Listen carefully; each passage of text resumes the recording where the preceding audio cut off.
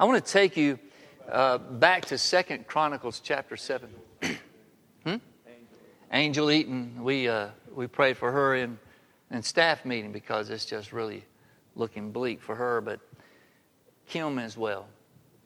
Just a tough situation for them to be in.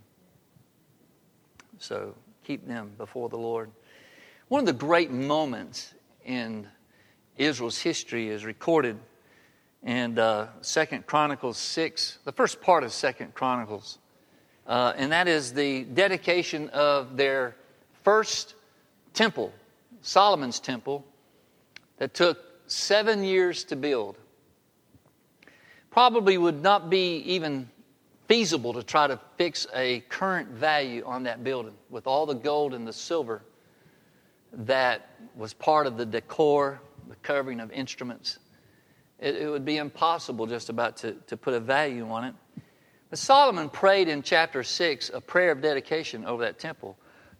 And at the end of that prayer is where chapter 7 starts. And I want you to read along with me the first few verses of 2 Chronicles. We know it's 2 Chronicles 7:14. But track this with me just for a moment.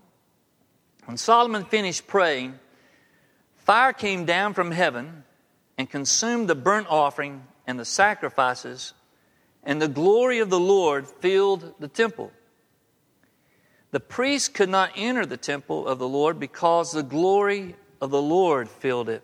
It was too strong of God's presence. When all the Israelites saw the fire coming down and the glory of the Lord above the temple, they knelt on the pavement with their faces to the ground, and they worshiped the Lord and gave thanks to the Lord, saying, He is good. His love endures forever. Then the king and all the people offered sacrifices before the Lord. And King Solomon, and get this, these numbers, I guess, are accurate. King Solomon offered a sacrifice of 22,000 head of cattle. 22,000 head of cattle. But he's not finished. And 120,000 sheep and goats. There had to be a lot of people doing that.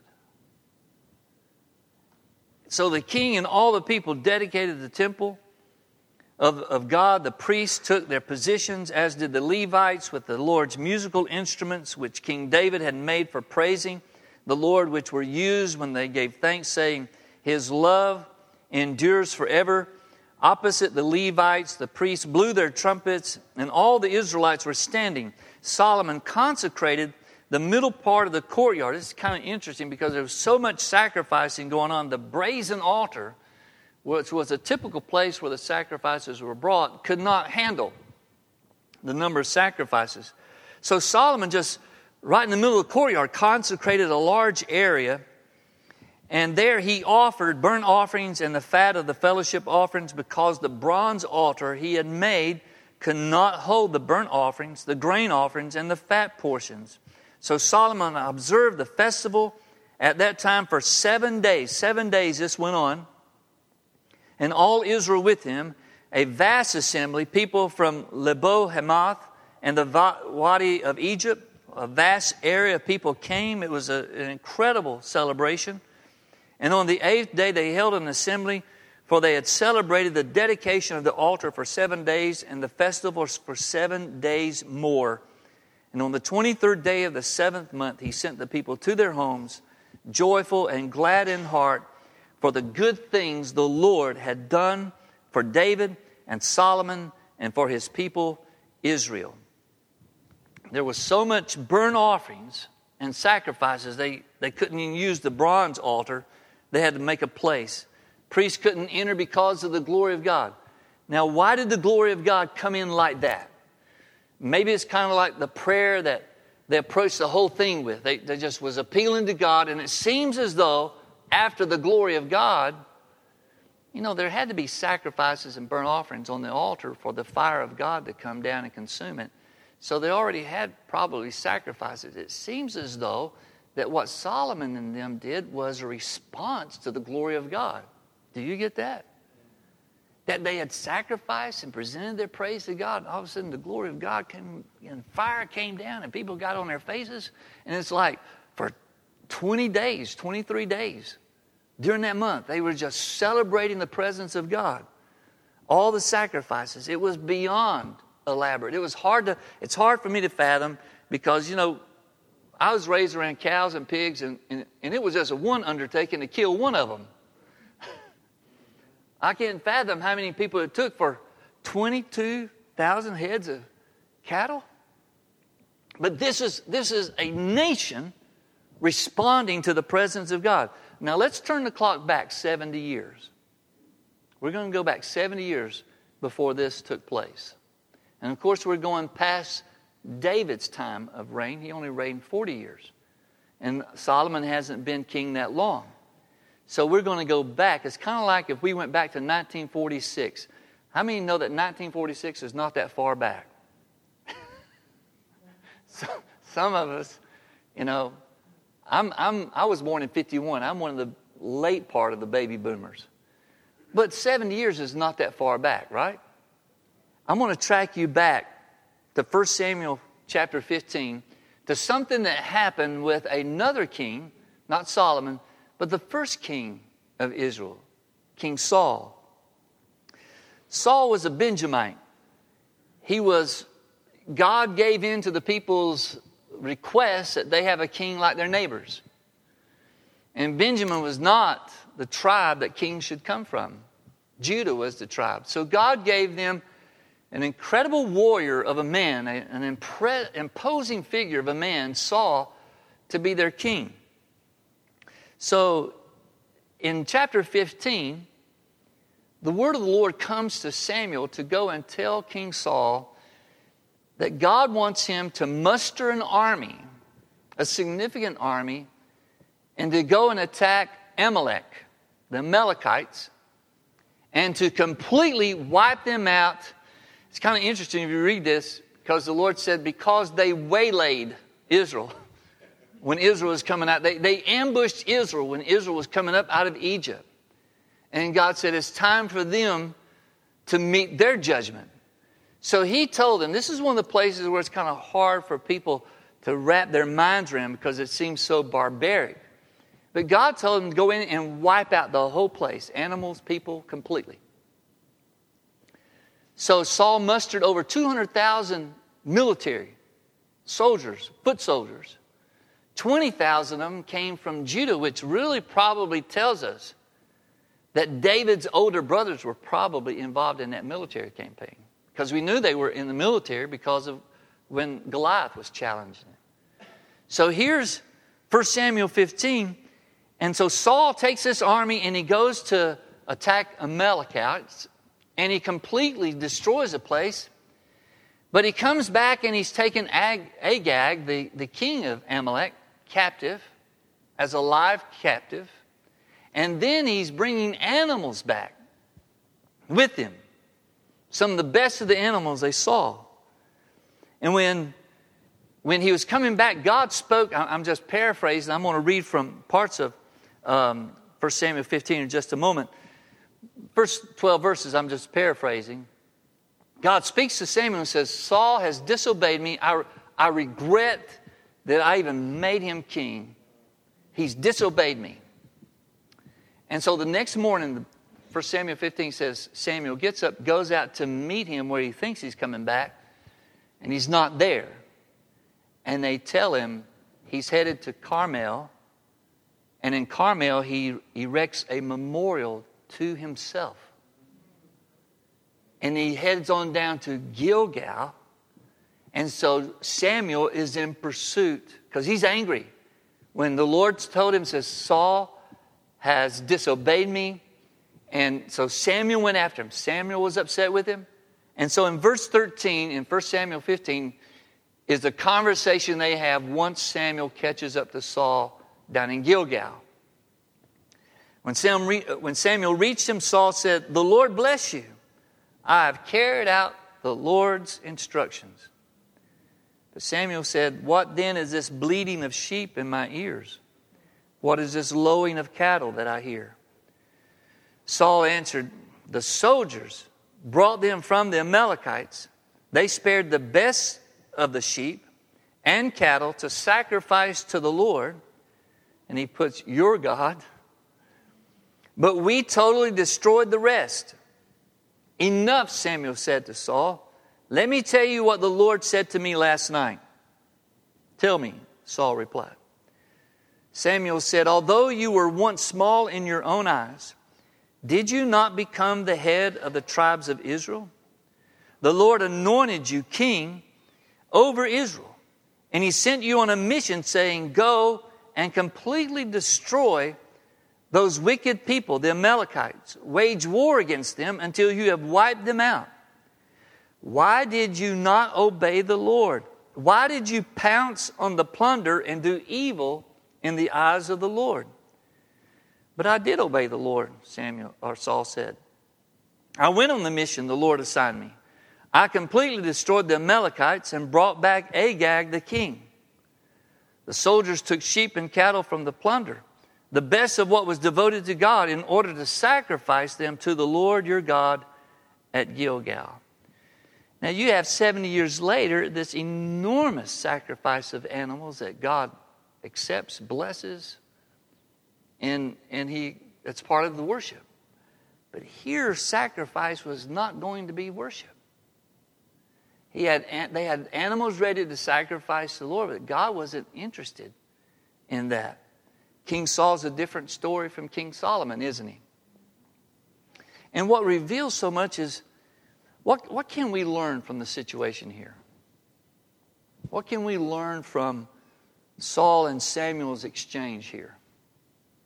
If you just kind of look at it as a whole, there's certain phrases you can zero in on, but David is not even in the picture yet. Chapter 16 is when David becomes part of this drama. Because once God rejects Saul, he tells Samuel in chapter 16, get your horn full of oil. Stop crying over Saul. I got someone else to replace him. You go to Bethlehem to the house of Jesse and one of his boys. You anoint him. So David's not even in the picture in chapter 15. Look at verse 22. I stopped right before I read that. I want you to see what Samuel's reply to what Saul said. Does the Lord delight in burnt offerings and sacrifices as much as in obeying the Lord? He's asking him. He's putting in a question.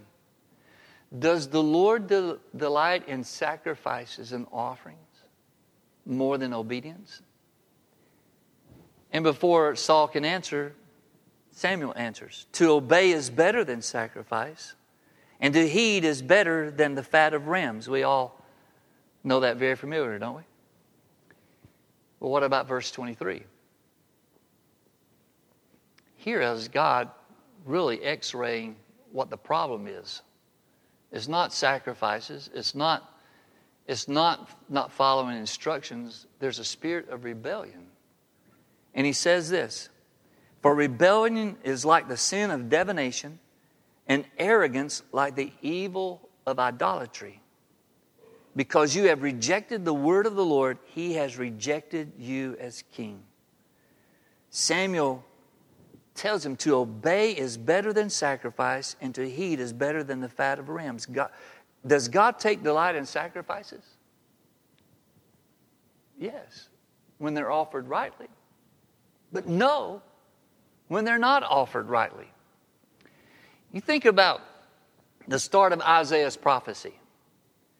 Isaiah has one of the longest books in the Bible, 66 chapters. A lot of prophecy in there, right? A lot of word from the Lord. Do you realize how his prophecy started? Let me just start with verse 11 in Isaiah 1. You can turn there if you want to, but listen to what God tells the people. The multitude of your sacrifices, what are they to me? I have more than enough of burnt offerings, of rams, and the fat of fattened animals. I have no pleasure in the blood of bulls and lambs and goats. When you come to appear before me, who has asked this of you, this trampling of my courts? Stop bringing meaningless offerings. You think sometimes the Lord would like to just get through to us, stop it. Whether it's complaining, whether it's out in left field somewhere, we've just gotten distracted. I think we would hear, he says, stop it right now. I don't want that. He says, I don't want your meaningless offerings. Your incense is detestable to me. New moon, Sabbath, convocation. I cannot bear your worthless assemblies. Your new moon feast, your appointed festivals, I hate with all my being. You kind of get the idea that God is not happy with them. He said, I hate your gatherings. They have become like a burden to me. I am weary of bearing them. When you spread out your hands in prayer, I hide my eyes from you. Even when you offer many prayers, I'm not listening. Your hands are full of blood. Wash and make yourself clean. Take your evil deeds out of my sight. Stop doing wrong. Learn to do right. Seek justice. Defend the oppressed. Take up the cause of the fatherless. Plead the case of the widow. And who knows what Isaiah 1:18 says? Come now, let us reason together, saith the Lord. Though your sins be as scarlet, they shall be as white as snow. After this stinging examination of how they're living their lives and coming to God, he says, I'm weary of all of it. But if you will come and meet with me, I'll wash all that away. I'll clear everything away. Isn't that amazing? What does God want? He wants the internal nature of us to be right with Him before we bring anything externally to Him. He's much more concerned with the heart, isn't He? Last Wednesday, I asked you the question, what do you want? What do you want? And if the Lord stood in front of us and He looked at us as individuals and says, what do you want? Well, let me pose a different question to you. What does God want? What do you think the Lord wants? I think He wants heartfelt obedience, not a rigid adherence to rules.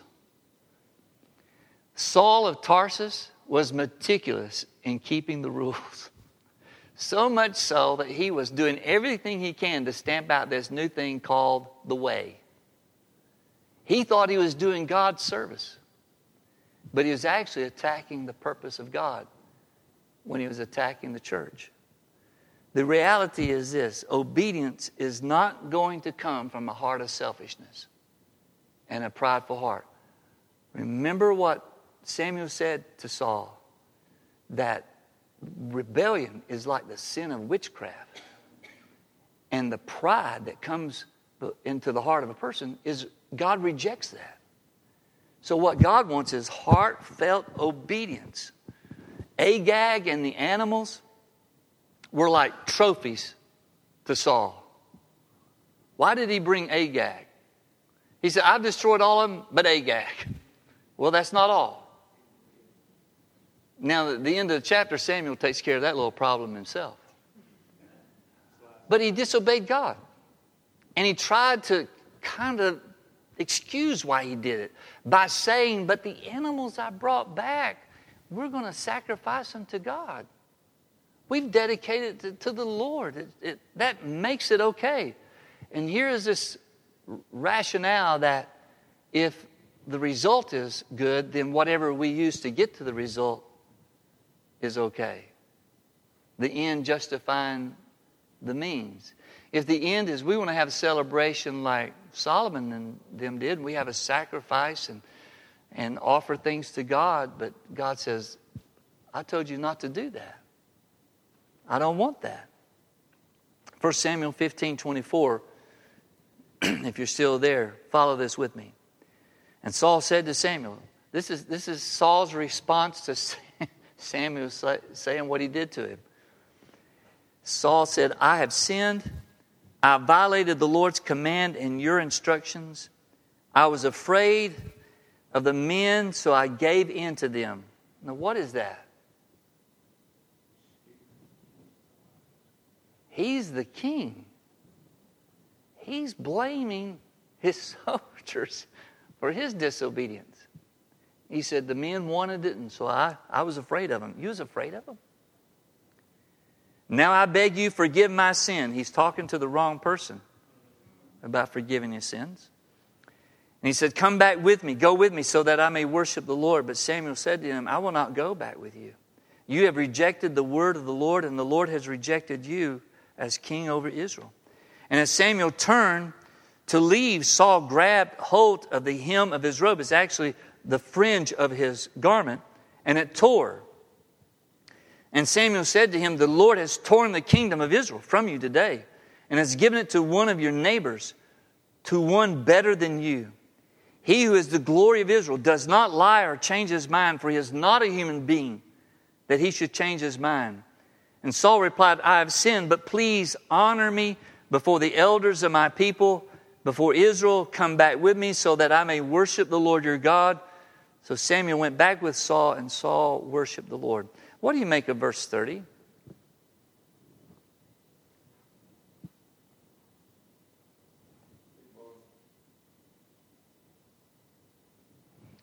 Verse 30 is a common malady. When people are more concerned about their image with people instead of their image with God. He's saying he sinned. And then he expects Samuel to treat it as though it's all done. That should take care of everything. Now come with me so that I can worship the Lord. He said, I'm not going with you. You've rejected the Lord, and the Lord rejected you. And he tore Samuel's coat. And then he said, but please go with me before the elders of Israel and before Israel. Go with me and worship. Now, the way this chapter ends is really sad, because Samuel went back home and never saw King Saul again. And it said that he mourned. This was his friend.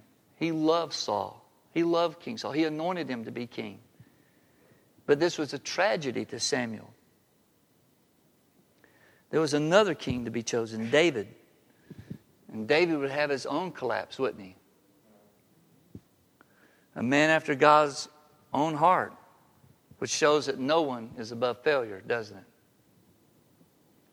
And yet, when David repented, he accepted responsibility for his action. Saul was continually trying to push off. I don't know if you've read the short little book by Gene Edwards, The Tale of Three Kings. But it's a masterpiece of a different spirit between Saul, David, and Absalom is the other, the one who wanted to be king. That Absalom had a spirit like Saul. And David's spirit was different from those two men. And David didn't try to pass the blame off on Bathsheba. He could have said, well, it's Bathsheba's fault. She shouldn't have been out there bathing. You know, she ought to know my balcony overlooks that. She was just, she knew what she was doing. David didn't say that. David could have. David could have pushed it off on someone else. You know, I didn't really mean to do that. But he owned up to it.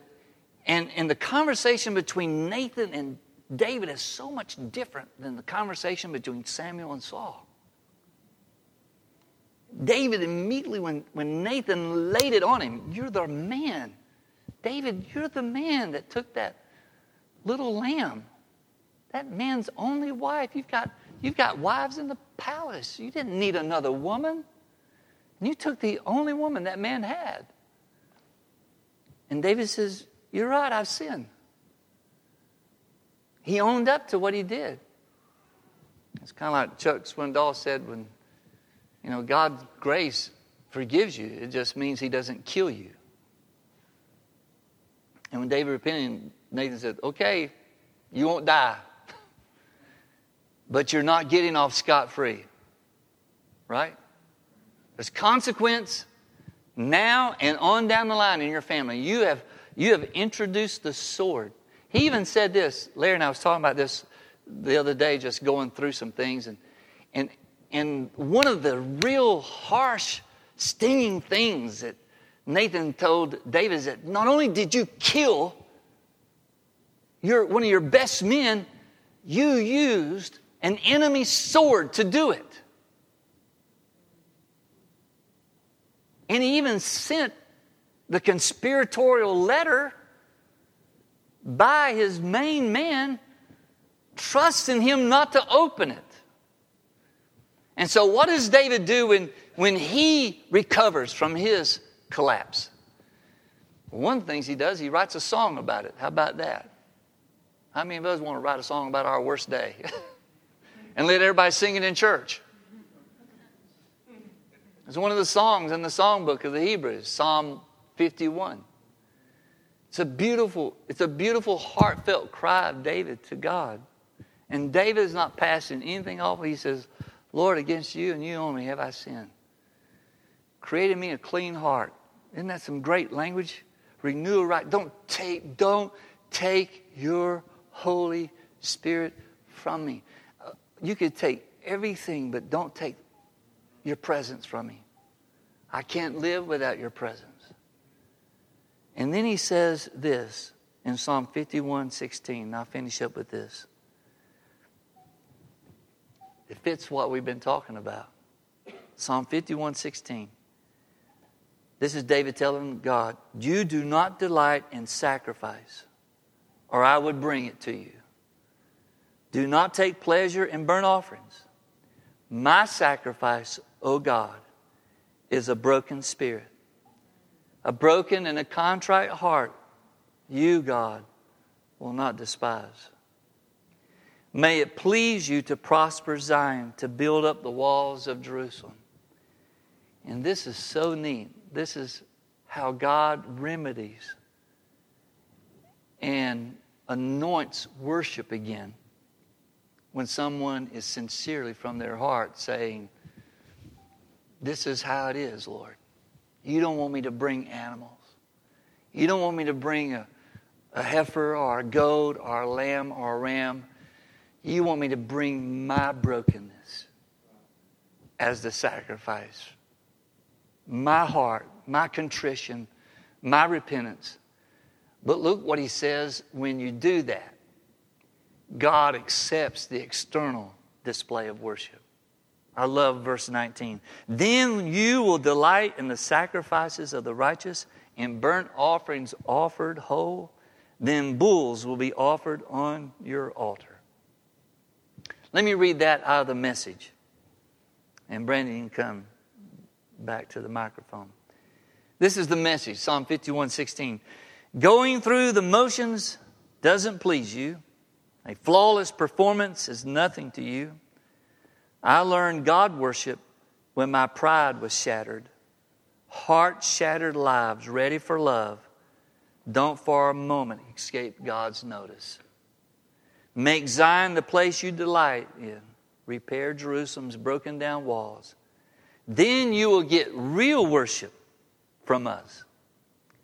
Acts of worship, small and large, including all the bulls they can heave onto your altar.